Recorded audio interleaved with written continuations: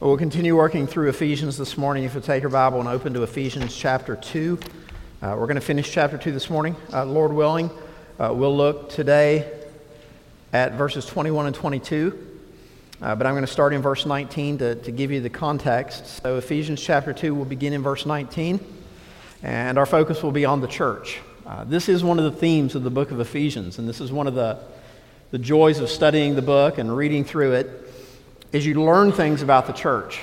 In fact, I'm becoming convinced the gravity that the book of Ephesians places on the church is just unmatched in the New Testament. I got to study a little more to confirm that. But Ephesians says some things about the church that are just incredibly striking, that are powerful. I pray life-changing. This morning is one of those passages. It's just gripping what the Word of God says about the importance and the gravity of the church. We see that in Ephesians 2, beginning in verse 19, where the Scripture says, "So then you are no longer strangers and aliens, but you are fellow citizens with the saints and members of the household of God, built on the foundation of the apostles and prophets, Christ Jesus himself being the cornerstone, in whom the whole structure, being joined together, grows into a holy temple in the Lord. In him, you also are being built together into a dwelling place for God by the Spirit." What we have in verses 21 and 22 are two parallel statements. They're two statements that essentially say the same thing, or they say very similar things. You find these parallel statements all through your Bible. Like in the Psalms, they're common, where David will say, "Lord, we praise you for your steadfast love. Lord, we sing to you for your mercy." Those are parallel statements. Or if I were to say, New Orleans has a good football team because of their quarterback, a parallel statement would be, the Saints are competitive because of Drew Brees. It's essentially saying the same thing, but saying it in two different ways. And that's what you have here in verses 21 and 22, which is fitting because this is finishing up a section in chapter 2. Chapter 2 has presented this powerful picture of what you once were before Christ and what you now are. And a big part of what you now are is that you're a member of the household of God. That's what we've been talking about here. And now at the conclusion, there are two parallel statements that essentially just increase the gravity about what it means to be in the church, what it means to be in the people of God. So I'm going to focus on and teach through both of these passages together. I think that's the best way to handle it because they're parallel statements. And notice how it begins. It begins the way you would expect it to begin after you've read through Ephesians 1 and 2. With the focus being on Jesus Christ. Verse 21 begins, "In whom." Literally, it's in Him. And notice also, verse 22 begins, "In Him." And here again you see the centrality of Jesus Christ. That the household of God is built on Jesus Christ, who is the cornerstone. We're reminded again of the central importance of Jesus Christ in the church. Like Paul declared to the Corinthians, "I delivered unto you as of first importance the gospel," this message about Jesus Christ. Here it is again. Your relationship to God comes through Him. It's in Him. God works in the world to carry out His purposes in Him. It's in Christ. And now we're going to see what we have as the people of God in the church because of in Christ. So first of all, you see again the cornerstone of the church. One of the hopes of teaching through a book of the Bible is you learn the book. And again, one of the characteristics of Ephesians that is just unmistakable is the centrality of Jesus Christ. God's working, God's salvation, your relationship to God is in Him. With the hopes of throughout the rest of our life, when we're reading through the book of Ephesians, you'll recall some of these things. The centrality of Him. You see the cornerstone of the church. Secondly, you see the unity of the church in these two parallel statements. You see the unity of the church, another theme in the book of Ephesians. A theme we'll revisit more and more, especially when we get into chapters 4 and 5, the unity of the church. You see it here, because notice what's happening in Christ in verse 21, in whom the whole structure, being joined together. Verse 22, in him you also are being built together. The structure here being the idea of the church, the metaphor of the church. And in verse 21, look what's happening to us. We're being joined together. That word joined together is the same word that describes the bringing together of a husband and wife. It's a medical term that was used to refer to the bringing together of two joints so that they would work together. And notice in the church, in Christ, we're being joined together. So you see again the significance of the relationship to the people of God in the church. You're joined together. You're being joined together. Or the other analogy, in verse 22, in him you also are being built together. Now the you also there is a reference to the fact that it's not just Jews. It's all believers in Jesus Christ. We're being built together. That word built together is a common word that you'll find all through your New Testament. As you study the idea of the church, it's the idea of the building of a house. That as a person today builds a house and there's different constituent parts and there's a process in the building that must be carried out, that's the analogy here for the church. You're being built. We're all being built. There's unity here, joined together, built together. Notice the word together. You see that? Very intentional. Together. And I think that's at the heart of the meaning of what Paul says here. Together. And that's what Ephesians 2 has all been about. It's about the togetherness of different people from different backgrounds. That essentially our togetherness transcends the differences that exist among us. And there are many differences among us. There are ethnic differences among us. There are social differences among us. There are a lot of background differences among us. The people in Ephesus were from a variety of religious backgrounds. But now they've been brought together. They're being joined together. They're being built together in Christ. And so it is with us. And that's why the theme here is unity. Unity.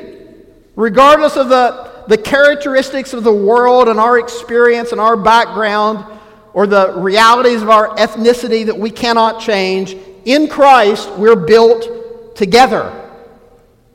Well, just a few warnings that I think are important to mention. Number one, beware divisions in the church. You see here that we should be joined together and built together. Listen to what John Stott says. He says it better than me. Let me quote an older man, a wiser man, to show you what I mean about beware divisions in the church. Here's what Stott says, commenting on this passage. That is the vision. But when we turn from the ideal portrayed in Scripture to the concrete realities experienced in the church today, it is a very different and very tragic story. For even in the church, there is often alienation, disunity, and discord. And Christians erect new barriers in place of the old, which Christ has demolished. Now a color bar, now racism, nationalism, or tribalism. Now personal animosities engendered by pride, prejudice, jealousy, and the unforgiving spirit. Now a divisive system of caste or class. Now a clericalism, which sunders clergy from laity as if they were separate breeds of human being. Now a denominationalism, which turns churches into sects and contradicts the unity and universality of Christ's church. How dare we build walls of partition in the one and only human institution or community in which He has destroyed them. And isn't it just heartbreaking? And we love the church, we love the Bible, we love sound doctrine, and we see division everywhere we turn. It's frustrating and it's heartbreaking. I mean, I have personal friends who believe essentially the same thing. But on Facebook, post things and they say things that are divisive and unhelpful at best. And it just boggles the mind as to why the church of the Lord Jesus Christ, with the most important mission in history, in existence, to take the gospel to the nations, the most important institution ever, the church, is so ravaged by divisions. But we see here in Ephesians a very different picture, purpose, and goal. We're being joined together. You also, regardless of who you are, if you're in Christ, you're being built together. That's the picture that we want to strive for in the church. Not artificial barriers, worldly barriers. What can you do What can you do about this? Well, do something about it. Love one another. Reach out to others. Study the Bible. Pray with one another. Seek to understand the truth based on God's Word. Obviously, there will be divisions. But there are some important things for us to think about when we consider division in the church, because there will be divisions, and sometimes it's necessary, but it's undeniable within the New Testament, and especially within Ephesians, there is a high premium put on unity. So I would just say as a warning, we better be really careful about what we divide over. Be very careful. Here's just some ways to think through that issue. Number one, did Jesus and the apostles divide over it? There are issues that the apostles divided with people over. We should divide with people over those issues. The first one that's preeminently important is the gospel. There are people that believe and teach other gospels. You should divide with them over that. Or there are people that believe and teach other gods, other Jesuses. There are many people who believe and teach a different Jesus than the Bible. This is something the apostles divided with people over. You study what Jesus divided with the Pharisees over. We want to draw the lines where the Scripture draws the lines. Another question to ask is, does God's Word require me to divide over this, or does it command me to divide over this? Or you could ask the question, is there a biblical reason for this division? Is the Word of God driving this, or is it something else? And of course, there are different levels of division as well. Like, for instance, the Word of God drives my view of baptism. I think in the Scripture it's very clear that only believers were baptized, and baptism by definition is by immersion. That's different than what Presbyterians believe. But they believe the same gospel. But I can't be a Presbyterian because I'm convinced from the Scripture what it says about baptism and who's baptized. I'm convinced from the Bible of that. Another thing that's really important to consider when we think about division, because it's such a reality, isn't it?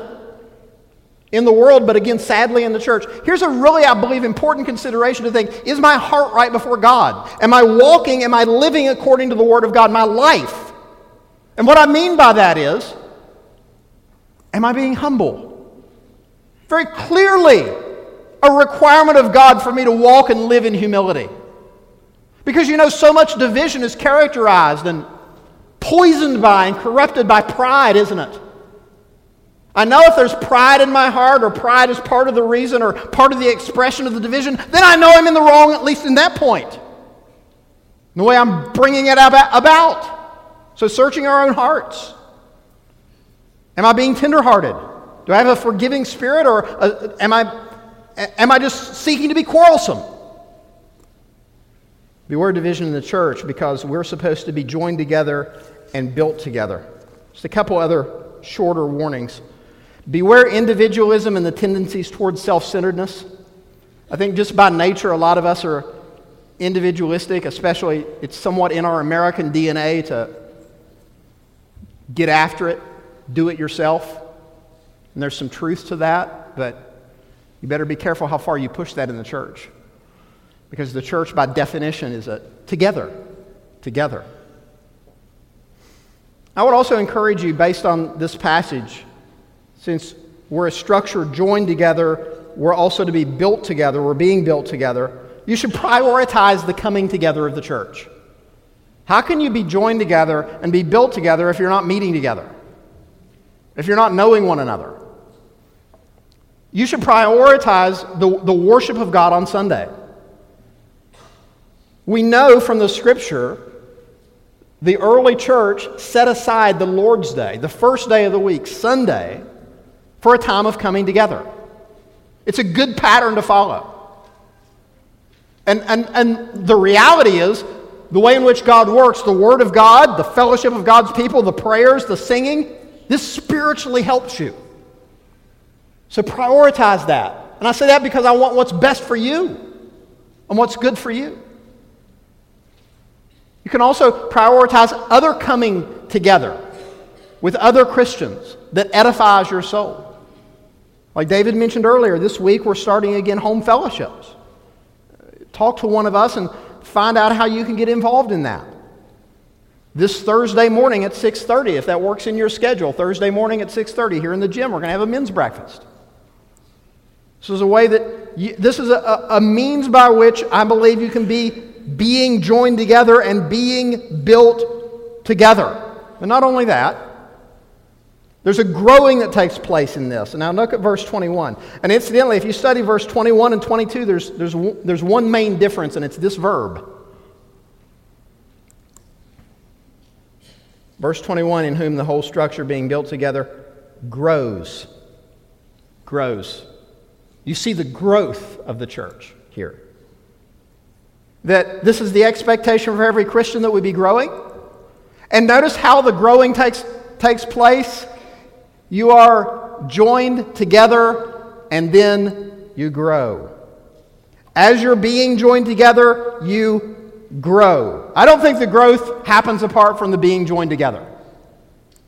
The growth is a result of being joined together. This is naturally what is supposed to happen in the church of those who are in Christ. Spiritual growth for God's people happens within the household of God. That just makes sense.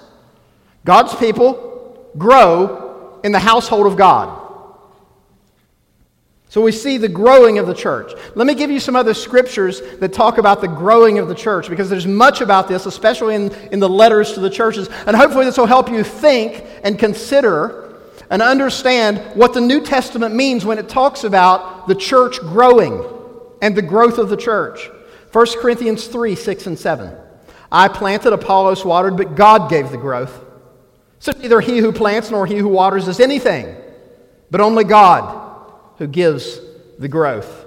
Colossians 2, 18 and 19. Let no one disqualify you, insisting on asceticism and worship of angels, going on in detail about visions, puffed up without reason by his sensuous mind, and not holding fast to the head, from whom the whole body, nourished and knit together through its joints and ligaments, grows with a growth that is from God. This is about church growth.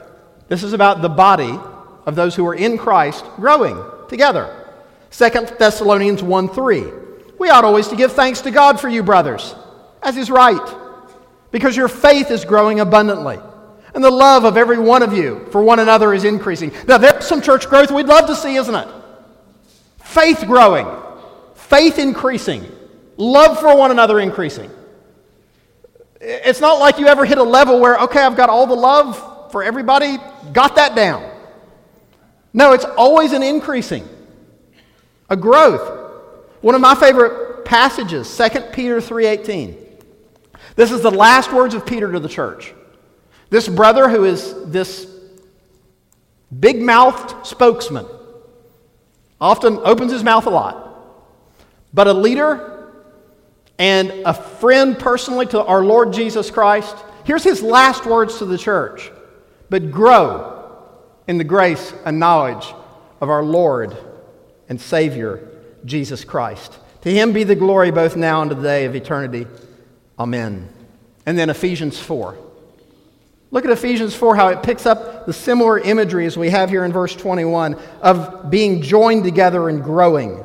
Ephesians 4, 15 and 16. Rather, speaking the truth in love, we are to grow up in every way into him who is the head, into Christ, from whom the whole body, joined and held together by every joint with which it is equipped, when each part is working properly, makes the body grow so that it builds itself up in love. So a pressing question for us always is, in the church, are we growing? Or are you growing? Is the church growing? Are we growing into a holy temple of the Lord? If you're not growing, why not? Why not? What do you need to do? How can we in the church, particularly how can pastors help? Because that's at the heart of our job, is to equip the saints for the work of ministry. That Ephesians 4 passage I read follows on the heels of what pastors are supposed to be doing in the church, equipping the saints, bringing about growth, spiritual growth of the membership. What can we do to help? Let us know. Friends, are you receding in your faithfulness? Or are you progressing in your faithfulness? We should always be striving to progress. What about 2020? The days to come, the months to come. Will you be growing? Well, that's the picture of the church. And now we move into the next point about what we see the church as. And this is where the gravity really strikes me, at least. You see the church as the holy temple of God and as the dwelling place of God. That's amazing. And that's what this scripture says. Look at what we're being built into. Look at what we're growing into. First of all, in verse 21, grows into a holy temple in the Lord. Verse 22, built together into a dwelling place for God. The church as a holy temple of God, where God dwells. This is the word that's used to refer to the Holy of Holies, this most holy place in Judaism, which again is just mind-blowing when you think about Ephesians 2, and he's talking about the Gentiles coming in. Where are they coming into? They're coming into the very temple of God. In fact, they are the temple of God now in Christ. What an audacious thought. This is what we're supposed to be joined together for, to be the holy temple of God as the church. Well, a couple things. First of all, again, I hope you see the importance of the church. This is one of the things Ephesians teaches us. One of the characteristics of this book, there are things that Ephesians says about the church that you'll find nowhere else in Scripture. There's going to be one in chapter 3 that we're looking forward to about the church sending a message to demons. That's interesting. There's one in Ephesians 5 about marriage being a picture of the church. And in studying this week, I just realized my view of the church is too small. And I fear that's the case for many people, that we underestimate the significance of the church. Just listen to it. Grows into a holy temple in the Lord. He's talking about the church, if you read the context, the household of God. Growing into the holy temple of the Lord. Is the temple important in the Old Testament? Yeah. And not only that, growing into, look at the parallel statement, a dwelling place for God. One of the themes you find in the Old Testament is the idea of the nearness of God to His people. The nearness of God to His people. And the promise of God dwelling with His people.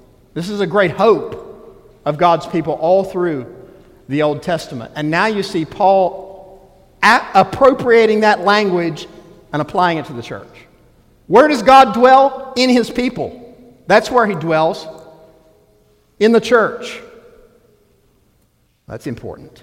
That's powerful. Now, the last point of these verses are the last two words of verses 21 and 22. In whom the whole structure being joined together grows into a holy temple in the Lord. So I think this explains how this comes about. It's already said it's in Christ. In the Lord also can be translated by the Lord, verse 22.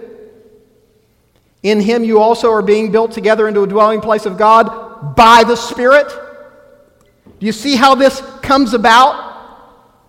It's by the Lord and by the Spirit. It's in the Lord, it's in the Spirit, meaning it's their work. That's what it means.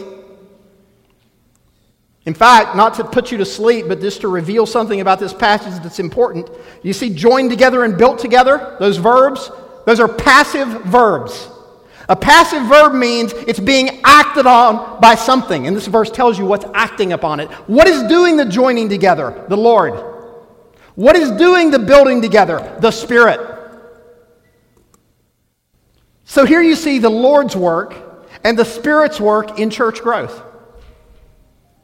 It corresponds with what Jesus said. You know, Jesus didn't use the word church much. But one of the places he did use the word church, he said, I will build my church. You're built together, you're joined together by the Lord's work. And it's by the Spirit's work. So it's the great hope and encouragement to the apostles. Jesus is going to send the Spirit, and he's going to teach them all things. He's going to gift them and empower them. You're built by the Spirit. Now, just two more points about this. Number one, you see the work of the Trinity. Don't miss this. Verse 22. In him, that's in Christ, you also are being built together into a dwelling place for God by the Spirit. In fact, a good little practice today, if you want a Sunday afternoon Bible study activity, let's just make it Ephesians 1, 2, and 3, and find the Trinity in Ephesians 1, 2, and 3. And see how often you find references to God the Father, Jesus the Son, and the Holy Spirit in Ephesians chapters 1, 2, and 3. It's the triune work of God in the church. Finally, let me just give you an overview of some principles of church growth in this passage. And I say this because this idea of church growth is like a buzz term in our day, or at least it was a few years ago. It still is. And I think there's a lot of misunderstanding about it. There's a lot of craziness about it. I'm not going to take all of our time with this, but whenever I moved to Mississippi, shortly after, a person gave me a book, and I love to get books. I'm a book nerd. And this was a book, the cover was weird, and I'm okay with weird. And it was a church growth book, which, by the way, used to read every once in a while, church growth books, see what they're saying, see what they're thinking, see how weird they can be. And this is a bizarre book. In fact, this was one of the few books in the history of my life that I threw away. There's maybe 10 books in my life's history I've thrown away. That's one of them. The point is, there's a lot of weird stuff being published, propagated out there under the heading of, here's how you grow the church. And what it almost always means is, here's how you get more numbers. Now again, let me remind you, we want more numbers. Do you know why? Because we want more people believing the gospel and growing and being discipled. We want that. We want that. But how do you get that? And what do you do with those who have believed? Are you growing them into a holy temple of the Lord? That's the goal here. That's the picture of the church here. Is what you're doing going to bring that about? Well, just some principles of church growth from this passage. Number one, church growth takes place in Christ. In Him. That's our focus, and that's our message. It's in Him. Number two, church growth is for the church. It's for Christians. That's our purpose. We want to see Christians joined together, built together, growing. Church growth is for the church. Thirdly, church growth leads to holiness in the Lord, growing into a holy temple. That's our goal. Our goal is to be a dwelling place for God. And we're in the process of being built into that. Church growth comes by the Lord and by the Spirit. That's our dependence. That's our dependence. That's why this growth that we see in Ephesians 2, it's not achieved by worldly means. It's not by man's engineering. I had an executive level type person tell me one time, you know what you really need in your church? You know, I went to this person for advice. My goodness, I want to see our church thrive. What do I need? His answer, what you need is a gimmick. That's crazy. No, that's a bad answer. What we need is the gospel. What we need is the Word of God. What we need is the Spirit of God. Right, to be born again is a supernatural spiritual work God brings about. That's all we need. That's what we need. We need to follow the paradigm put forth in the Word of God. And there's all these pushes today, there's all these ideas about reinventing the church. How about reinvent the church into this? Growing into the holy temple. Being built into the dwelling place of God. Here's a great way to think about the church and what we are and what we're striving for and how it's going to happen. It happens because of the Savior's sacrifice. Jesus our Lord was pierced in his feet, in his hands, in his side.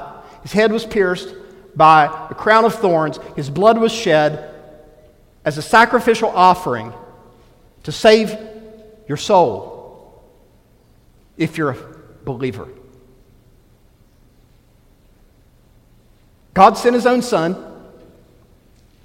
God had mercy on us sinners. Praise God, God gives grace. There was a time when God had determined to wipe out all of life because of the sinfulness of man. The thoughts of man's heart are only evil continually, but Noah found grace in the eyes of the Lord. Praise God. God gives grace. God has grace. God sent his own Son. He demonstrates his love for us, and that while we were yet sinners, Christ died for us. That's why you should turn from your sin. Jesus came and died on the cross because of our sins, for our sins, to pay for our sins. Do you understand that you're a sinner? Do you understand the weight of your sins?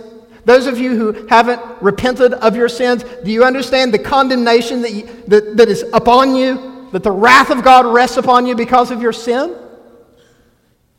But there's forgiveness through Christ. This is the best news ever. This is why you young people in this room, there's some of you who've not repented of your sins.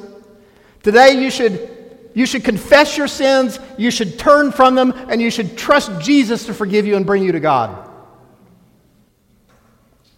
Because there's nothing you can do or will ever be able to do about your sin. Just try and you'll fail. And that's why Jesus came and died as a sacrifice to forgive you of your sins. And that's why today, by the grace of God, you should repent. You should trust Jesus, who's merciful to save. You must be born again. And it's the work of the Spirit. So we'll pray for the Spirit to do his work. As the followers of the Lord Jesus Christ, it's important to our Lord that we remember his death. His death, his body and his blood given for you. That's what Paul reminds the Corinthians church. His body and his blood was given for you. What an amazing thought that is, thinking about who we are. So when we take the Lord's Supper, when you take the cup and the bread, you remember him. You remember him. It's for believers in Christ, the followers of the Lord Jesus Christ. If you're here and you have believed, if you know you're trusting Jesus and you've not been baptized, you should do that. You should obey the Lord. It's a matter of doing what Jesus says and be baptized. Today, if you're following the Lord and living for him, there's a warning that comes with taking the Lord's Supper, and it's to not take it in an unworthy manner and to eat and drink condemnation upon yourself. And so the challenge is to examine yourself. We consider our heart. Am I repentant of my sins? Am I living for the Lord? He said, are you walking daily by the Savior's side? Are you resting each moment in the crucified? Are you trusting in his grace to get you to God? So now's a good time for self-examination. As encourage the deacons are going to come forward. We praise God for these faithful brothers who serve us, serve this body. In so many ways, they're going to distribute the bread and the cup, and you take the time to examine yourself and to remember Christ.